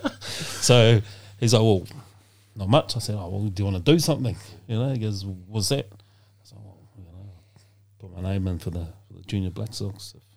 If I get the job, you know, do you want to be the manager?" Yeah. So, yep. So he was in, and then Doon was obviously there as well, and yeah, pretty good time. Nice. But the one thing which, from my observations, right, is the juniors have had good teams. Surely they haven't made it to the podium for quite a while. But one thing that did change is the coaching staff, and that would change, if not each cycle, every second cycle. It was changing all the time. So the consistency at the junior level. Now, if we look at your tenure, 4 World Cups, the consistency of what you guys brought to those athletes, and I asked you some questions on about what you did with the athletes, but the consistency that you gave them, and you and Jared and the rest of your crew gave them, and the proof is in the pudding. You had 3 silver medals in that tenure. It was a consistent level of performance, and that's something that Sopel needed. And if we talk about that, let's talk about Midland, right? The grand final was Japan versus New Zealand. Daniel Chapman on the hill for New Zealand, Koyama on the hill for Japan. Arguably the 2 aces for both countries right now. Yeah, absolutely. Yep. Chippy's, you know, come a long way since then, and Koyama's improved as well. So, yeah, who would have believed that? You know, those 2 guys sort of later on down the track. But you know, here we are. You talk about consistency, and that's what we wanted with the group. You know, or the groups that we've had in the past. And you know, big thanks to Jared Martin and Bevan Martini and Smalley and Doon and Alf as well. So we've all tried to put our experiences together, not only softball, but, you know, life experiences, and really lead these young men along the way, you know, through hard work and, you know, just trying to teach them about the game and everything else that goes with it. What are those differences from when you were in the juniors as a player to now juniors as a coach? The world's different. You know, how what's the pressures on these kids coming through at that age group to wear the fern? I think it's massive now, in terms of the group now, the younger kids now. Certainly, a lot of them take it to heart, and you know, especially when they lose, you know, or come second or third or fourth. You know, but that's what life's about. You know, you've got to get up the next day and move on, and you know, hopefully later on down the track that they, you know, take the experiences that they had and then, you know, used it in life later on. Like you did back then when you got a silver medal, you adjusted, you flicked the switch and mentally to where you were going to go better. Are you seeing the kids going through with that mentality? I know the handheld a little bit these days, if that's one way to put it. But I mean, you know, are you seeing that crop coming through? Oh, yeah. I mean, part of our goal as a management team, as a coaching group, was to try and push a lot more kids into the Black Sox environment, you know. So we were there for a long time, and we knew what it took, and you know, so we were just preparing them for that, you know. And lucky enough now we've got a couple guys sort of in there at the moment, but you know, it's up to them if they want to stay a little bit longer. Yeah, that's the thing that I noticed too, Damien, watching their tenure in charge of the juniors, is that is exactly what they're doing. Sure, they were looking to try and grab a title on the way through, but it definitely looked like you were looking to create Black Sox for the future, and throughout your whole squad, not just a couple of them. So, from us, it's fantastic to give us that group of athletes, next cab off the rank, a la Daniel Chapman. Yep. So that's fantastic. But what were some of the hurdles? Watching softball. Hurdles. Depends how big the hurdles are, Chopper. I think Damien mentioned it before, where Mummy had to be there some of the time to hold the hand, and it's like, hey, Mum will be there, later on after the game, but now you're ours. We're not going to hurt you. We're going to toughen you up a bit. Were they scared shitless of Thomas Mark yet? Hell yeah. Hell yeah. Don't let me send you a telegram. Actually, I'll tell you another story, just while we're at we're in Vancouver, and part of our build-up tour to Whitehorse, played a few games, and obviously I wear sunglasses because it's, the glare off the diamond, and, part of that too is actually trying to pick pictures and pick catches and look down where they think you're not looking. And anyway, get into a team meeting after a couple of games, and the boy said to me, "Hey, coach, I don't like you wearing your sunglasses," because they were just black, they were Oakleys, So sporting glasses. Oh, we don't like it when you're wearing your glasses and looking down at me, because I don't know if you're actually looking at me or looking somewhere else. I was like, oh, no, I'm not actually looking at you. I'm looking, at the catcher trying to pick his sign. So if you think I'm looking at you, I'm actually not. Yeah. Anyway, get to another meeting the next day, and I went to like a $2 shop the night before, and bought those googly eye glasses where the eyeballs sort of fall out. Anyway, I sort of, I'm on purpose, I'm last to the meeting, and sort of walk in, and then I got my hat down, and the eyeballs fall out of the glasses, and everyone's there just cracking up laughing. And that's what I want to. It's like I wear them for a reason, and Don't get defensive. It's not about you. But that sort of broke the ice with the boys there, and they're still scared. It's like, did he actually take those eyeballs out of someone's skull? I'm sure he did. With a spoon. Mate, obviously now back in Wellington, back with PK. Still on the hill. Yeah, what? Yeah. Still on the hill. How do we go past that? Club Nationals. You pitched last year. I'm not going to say your age. This year. This season, just gone, yes. Same age this year anyway. Right. What the hell were you thinking? What do you mean? Did I do it right or not do it right? Oh, we're not talking about performance, and we're like, oh, Kazi, don't want to pull a muscle or something. No, knees okay? Muscles were good. Yeah, knees were okay. Yeah, no one hit me in the knees, so that was cramp? okay. Cramp? Yeah. No cramp. No old man's cramp? Just the old shoulder stiffened up, as it does. But once again, we only had one pitcher, and I saw that at the start of the season that Riley was going to be our main pitcher. So, and to be fair, he had a pretty big workload this season, and it was more about giving him a rest at the Club National. So I don't mind going out there taking a bashing, mate. That's all good.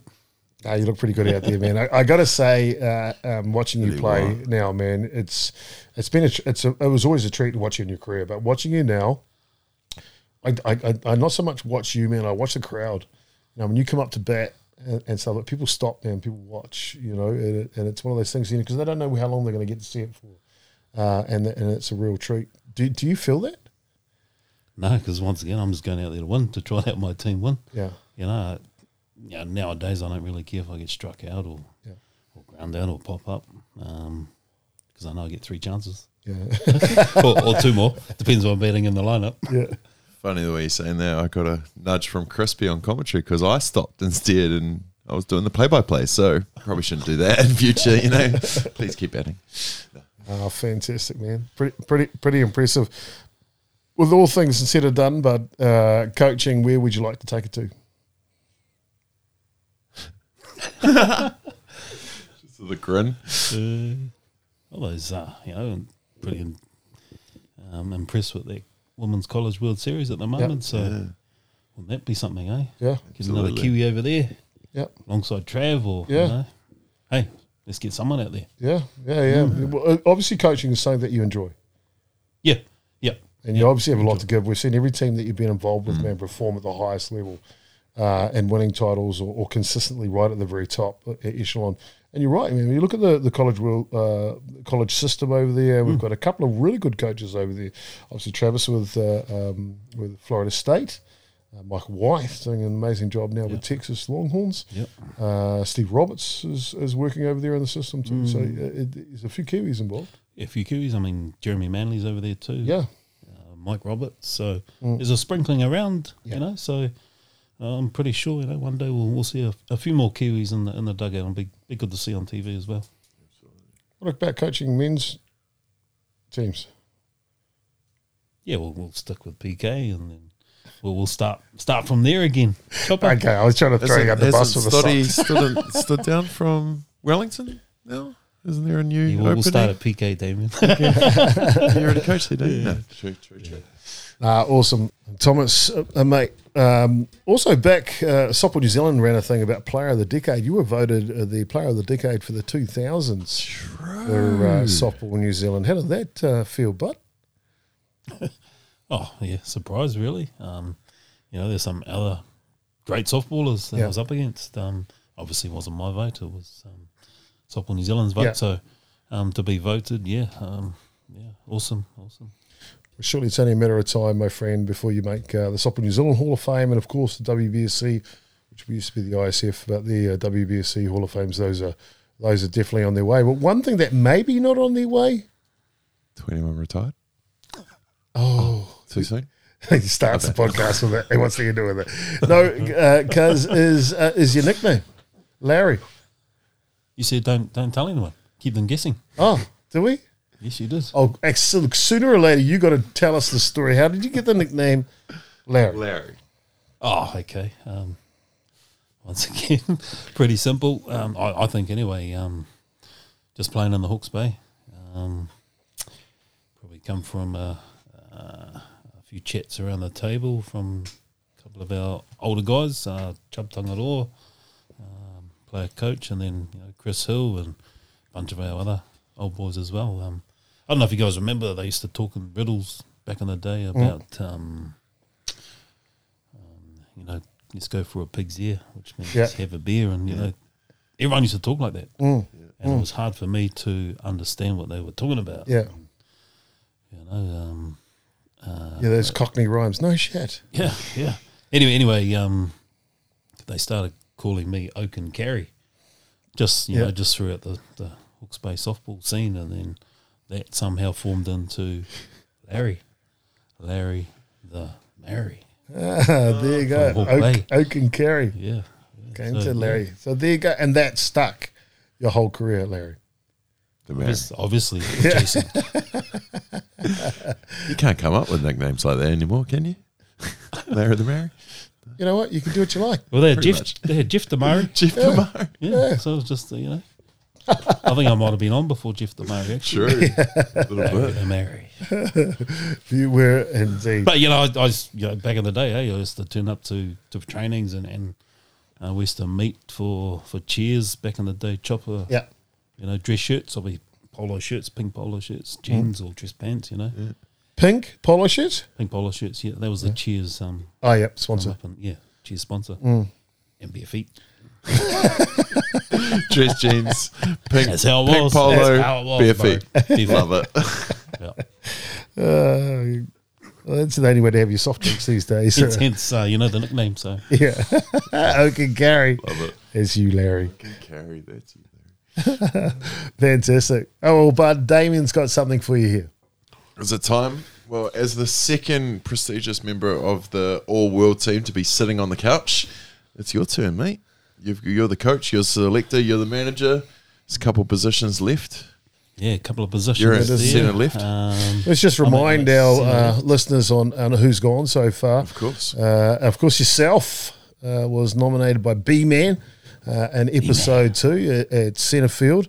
And in episode 1, Wayne Laulu picked Heine Shannon on the hill. Then can of 7-Up. Yeah. Bottle. Mountain Dew. Yeah. Mountain Dew, sorry. We had Mark Sorensen picking Colin Abbott out at right field, an amazing Canadian hitter, as you would know, Colin Abbott. And then we had Nathan Nukunuku picking Andrew Kirkpatrick at first base and maybe come in as a relief pitcher, he said. And Patrick Shannon giving one for his mate there behind the dish, Mark Sorensen. Oh, of course he had to. There's a couple of backup pitchers there, actually. Couple of good guys out there too, you know. Colin Abbott, great hitter. Cheese, you know, all-round athlete. And then the other guys. So a couple of spots left at Bud. DP, second base, shortstop, left field, third base. Which one would you like? But you can pick anyone from any era. Take your pick. You're the coach. I think we're going to share our love to our American brothers overseas. And I'm going to pick a middle infield spot, probably second base. I've played with this guy and against this guy for years. Outstanding glove. He's a switch hitter too, you know, so hits for power both sides of the plate. Can play the short game. And, you know, he was actually quite old when I sort of finished my career with him, and he was still going 100% and, you know, probably late 40s or mid-40s at least anyway. Awesome guy. So second base, I'm going to choose Todd Schultz. Nice. Yeah. There you go, man. Coming together. So the official pick by Thomas Markey at second base from the USA is none other than Todd Schultz. Schultzy. Love it. Fantastic. Oh, Thomas, that's a treat, man. And talking about your time in the States, the time of the Sox, dude, just a couple of things I guess I always like to hear about, man. Who were some of the characters you got to play with? Oh, probably early 2000s. Lived with this guy in the States as well, so I lived with him for a couple of years. Took me under his wing. Was Dean Jordan. Yeah. One of those guys that you need on your team where, you know, you just sort of, everything's all tight and tense, and he comes out with some classic, I don't know, stories or things that he does, you know, just to break the ice of the team clown, obviously. And I think he might have pissed off a few of the coaches over his time, but, you know, that's Dino. That's Dino to a T. Great guy, love him. And awesome teammate. Best prank you ever come across playing ball? Best prank? There's probably a couple of good ones, actually, yeah. Because you're a bit of a sneaky prankster, man. Oh, on the D-Lo. Yes, but definitely on the D-Lo. This one actually happened to me, which I thought was pretty damn good. Anyway, we were 2000, so we're in a build-up for the World Series in South Africa, but we're in Canada. And we had like a 2-hour bus ride to one of our games, playing a team or double-header. And so we all travel in, you know, shorts and T-shirt, and then get to the changing rooms and get changed, you know, before the game. Anyway, we're having lunch before we're about to get changed, and so it's time to get changed and go in the changing rooms. And these all the uniforms all folded up and, you know, nicely stacked. And, you know, these your pants, these your top. Cool. Go to put the pants on, hey, and someone had sewn the legs together, or you just couldn't get your leg foot through in there. Oh, yeah, seriously. And anyway, we had like gangs, you know, 2 gangs on that tour, and obviously my gang sort of, we were cut a bit short and couldn't get our legs in the pants, and that was probably one of the best ones, Chopper. Who did it? Yeah, that was the question. Them other guys. Wow. Damien, have a listen to some of these stats for Thomas's career, man. Simply outstanding. His career over, as we know, 20 years, his career with the Black Sox, 153 games in total, and 129 test caps is simply outstanding. But it's the other stats that are in behind it that really, for me, kind of stand out. But, you know, it's just shy of 500 plate appearances for the Black Sox. You got hit 17 times? Yeah, so they reckon. Does it feel like more? About 134 hits, 25 doubles, 28 home runs, made 127 RBIs, 18 stolen bases. It's pretty quick, man. Yeah, that's not bad. That's not bad at all. But a career batting average, Damien, listen to this, man, over 20 years for the Golden Homes Black Sox of 334. Congratulations, Sue. Cheers, bro. Pretty impressive. On that side, man, long time with the Sox. Who was the go-to? You were when they read out the team list. Who were you hoping was in your roomie list? It's definitely 183 games as well. 183. Yeah, I knew it was a lot. It's definitely. Damn. Jazza. Jazza. Everyone wants Jazza. Why is that? But you got to beat Jazza to sleep, Oh, or else he wakes you up. Oh, okay. But good man, Jazza. Yeah. It's just the old snoring part. It's like, bro, come on, bro. You're a good roomie until you get to that stage. you need to put the push the cork down harder on the red wine. Maybe you won't store so much. Or just keep it away. nah, that's hitting juice. Eat as much as you like, buddy. But yeah, you learn a lot by chatting to your roommate, talking softball, talking life, and he was one of those guys there all the time. Untidiest roomie? Someone's getting under the bus right here. Probably Wayne, I think. So you had to teach him a few things along the way when he was a young fella. Yeah. Nah, sorry, Wayne. No, he's not. One of your mates from back in the day, Rana Tawaki, was one of my first roomies working with Hawke's Bay.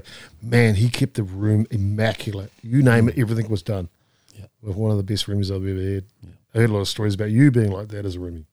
Oh, yeah, you got to keep your house nice and tidy and keep your uniform hung up or folded up, whatever the case may be. So, you're about to get into it the next day and make sure the boots are clean and everything's tickety-boo, ready to go. Always the night before, so you're not rushing around and you can chill out and worry about your game. Is that something you picked up from someone? Because you're not the first person that's been prepped the day before, like game day is game day, focus, all that stuff, all your stuff, all the little things done the night before. Oh, yeah, you're on tour for those couple of weeks back in the 90s and, you pick up on those things along the way. So right across the board, really, everyone's sort of turning into that now or, has been in the prep. past anyway in terms of prep. And that's part of your prep, part of your game prep. Well, Thomas, man, it's been a complete pleasure to have you here on the couch, me on the dugout. Thank you so much for taking your time, mate. Your career has been simply outstanding, and what you've done for the game, not just as an athlete, but now obviously in the coaching role and passing it on. But some of the experiences that I've been lucky enough to see coming through. One is teammates when we were snotty-nosed Māori kids running around with hardly any shoes. Yeah, and to watching you play on the biggest stage, it's been a treat to do that, and thank you so much for just being here and sharing that with us.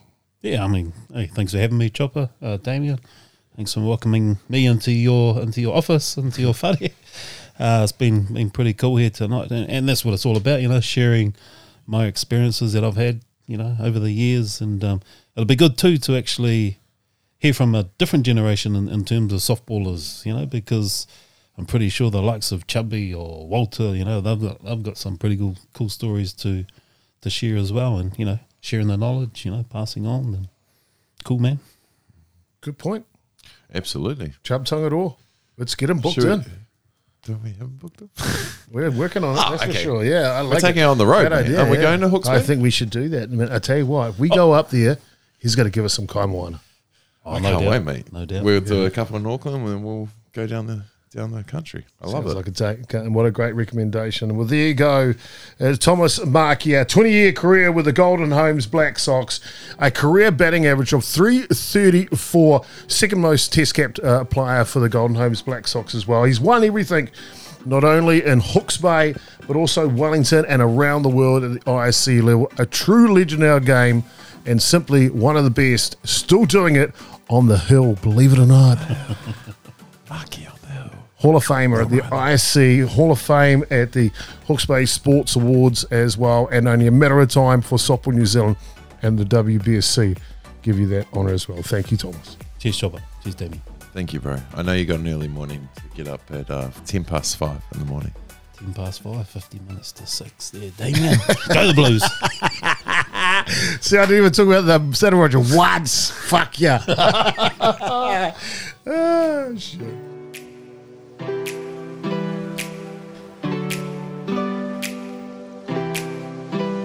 Damien, Thomas Markia, man, what a legend.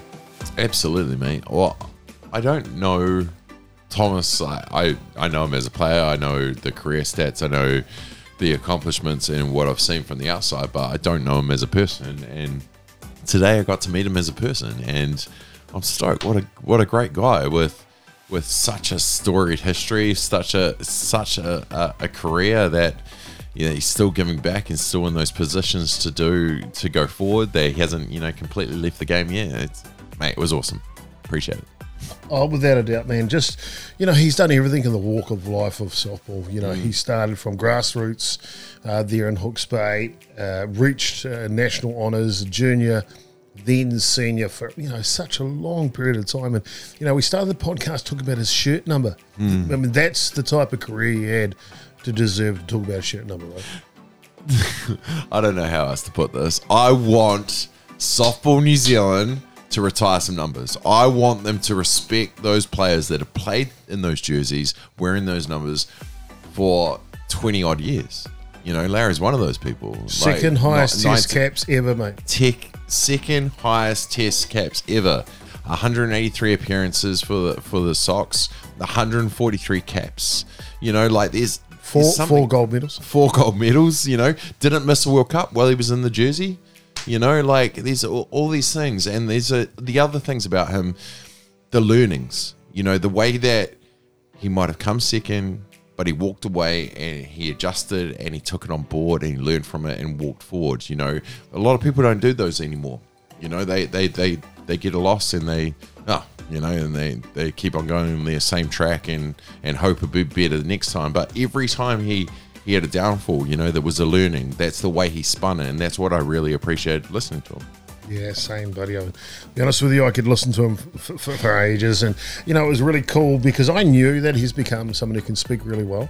Not a lot of people did, so they would have been surprised by how well he is an orator these days. Thomas Markia. An amazing player, now an amazing speaker, an inspirational person. It's no strange feat that he's become a great coach, and of course that coaching career, man, it's still in its infancy. He's got some great things to come. Wherever that goes to, kind of joked with him a little bit about which team is next type thing. I guess theoretically, if you took production line, it goes 19s or 18s, whatever it is, 23 Sox, right? That's kind of the production line of how it works. You'd hope, right? But you just never know when is the right time to bring him in. We know he'd make an amazing Black Sox coach. He even talked through the a bone out there that. What about coaching college softball in the States? And because he's capable. That's the thing, right? Yeah. So interesting times ahead for Thomas Markia, that's for sure. Well, Bud, it gets even more interesting though as we head towards Tokyo. Not far away now, Bud. And as we saw last week, the first sporting team arrived in Japan, and sure did. That was the Australian softball team. Absolutely. So they were the first. Man, boy, did the media go crazy over that, didn't they? They loved it. Yeah, it was the whole world was aware that Australia had touched down in Tokyo, the first of the softballers in the mix that have touched down in Tokyo. But it's exciting to see them start rolling in now. We're almost game time. In that mix, and we're building up just as much as they are. We sure are, bud. We've got an amazing lineup for you. Of course, there's going to be a heavy influence of the Olympics coming up over the next month to 6 weeks of podcasts coming out from us. We will mix in a couple of the men as well in there to keep the balance. But, up first, we talked about Australia. We've got Stacey Porter. We're going to get one of the other players to join her in that podcast. That's not next week. That's the week after. Awesome. But coming up next week, man, is the current reigning world champions. Yeah. Wow. USA in the house, bud. We've got their one of the leadoff hitters, Hayley McCleney. She's the outfielder for USA, and Valerie Oroto. She is the power hitting first base for USA. We're going to have both of them next week here on Beyond the Dugout. Man, I'm really looking forward to that. We sure are. Time zones are corrected and everything. We're going to get down. We're going to put them on the screen and try and get some learnings, because hey mate, if you want to learn anything about women's softball, I know we've had a couple stellar people in our country where play the game, but I mean, does it get any bigger than the States? It doesn't, does it? Don't get me wrong, because this game is played all around the world. Absolutely, no disrespect. But the States are one of the pinnacle world leaders, without a doubt, and there's no surprise that Japan have been at the top of the totem pole for quite a while now. But we'll get a chance to find out from these two ladies, Hayley and Valerie, on how's softball played for you as a junior. Where did you start? Was it dad, mum? At what age? And I also want to know. I want to know the background, not just the background of mum and dad and what age, but I want to know, is it really like we hear, is it 200 kids getting up at stupid o'clock in the morning and getting up and doing their skills training, and, is it their lifestyle to reach that pinnacle? Does it start as a kid? Like what, almost like a factory? Like I want to learn how America works, and these ladies are going to tell us, because they've been in those systems for a while. Exactly. And then of course what it's like at the top echelon. When does the identification camp start? When does the pathway of playing for USA start, and then now being at the pinnacle? What is it like? What's the environment like? What's the expectation like? Well, you hear the rumors, that it's set like 7-8 years old, where how they're going to go to university. All right, softball, you're good at softball. Okay, that's how you're going to go to university. You're good at football. You're good at lacrosse. You're good at whatever. That is their ticket in America, isn't it? Like to get that bit of paper after your 4 years by paying your dues, by playing a sport. Now, not a lot of us have those opportunities to do it. There's a lot of great girls in this country that have got to do it over the last few years, but we're going to talk to two people that have been in those systems, that have gone through those systems, and are now, at the highest level, the top women's team in the world, basically, going to the Olympics. I just can't wait to hear all the ins and outs. The big thing, question, find out the answer to this one, man, is the last time softball was in the Olympics, it was in China, Beijing. Japan win. Olympic gold. This time, it's hosted in Japan. Yes. Can USA erase that defeat from 2008?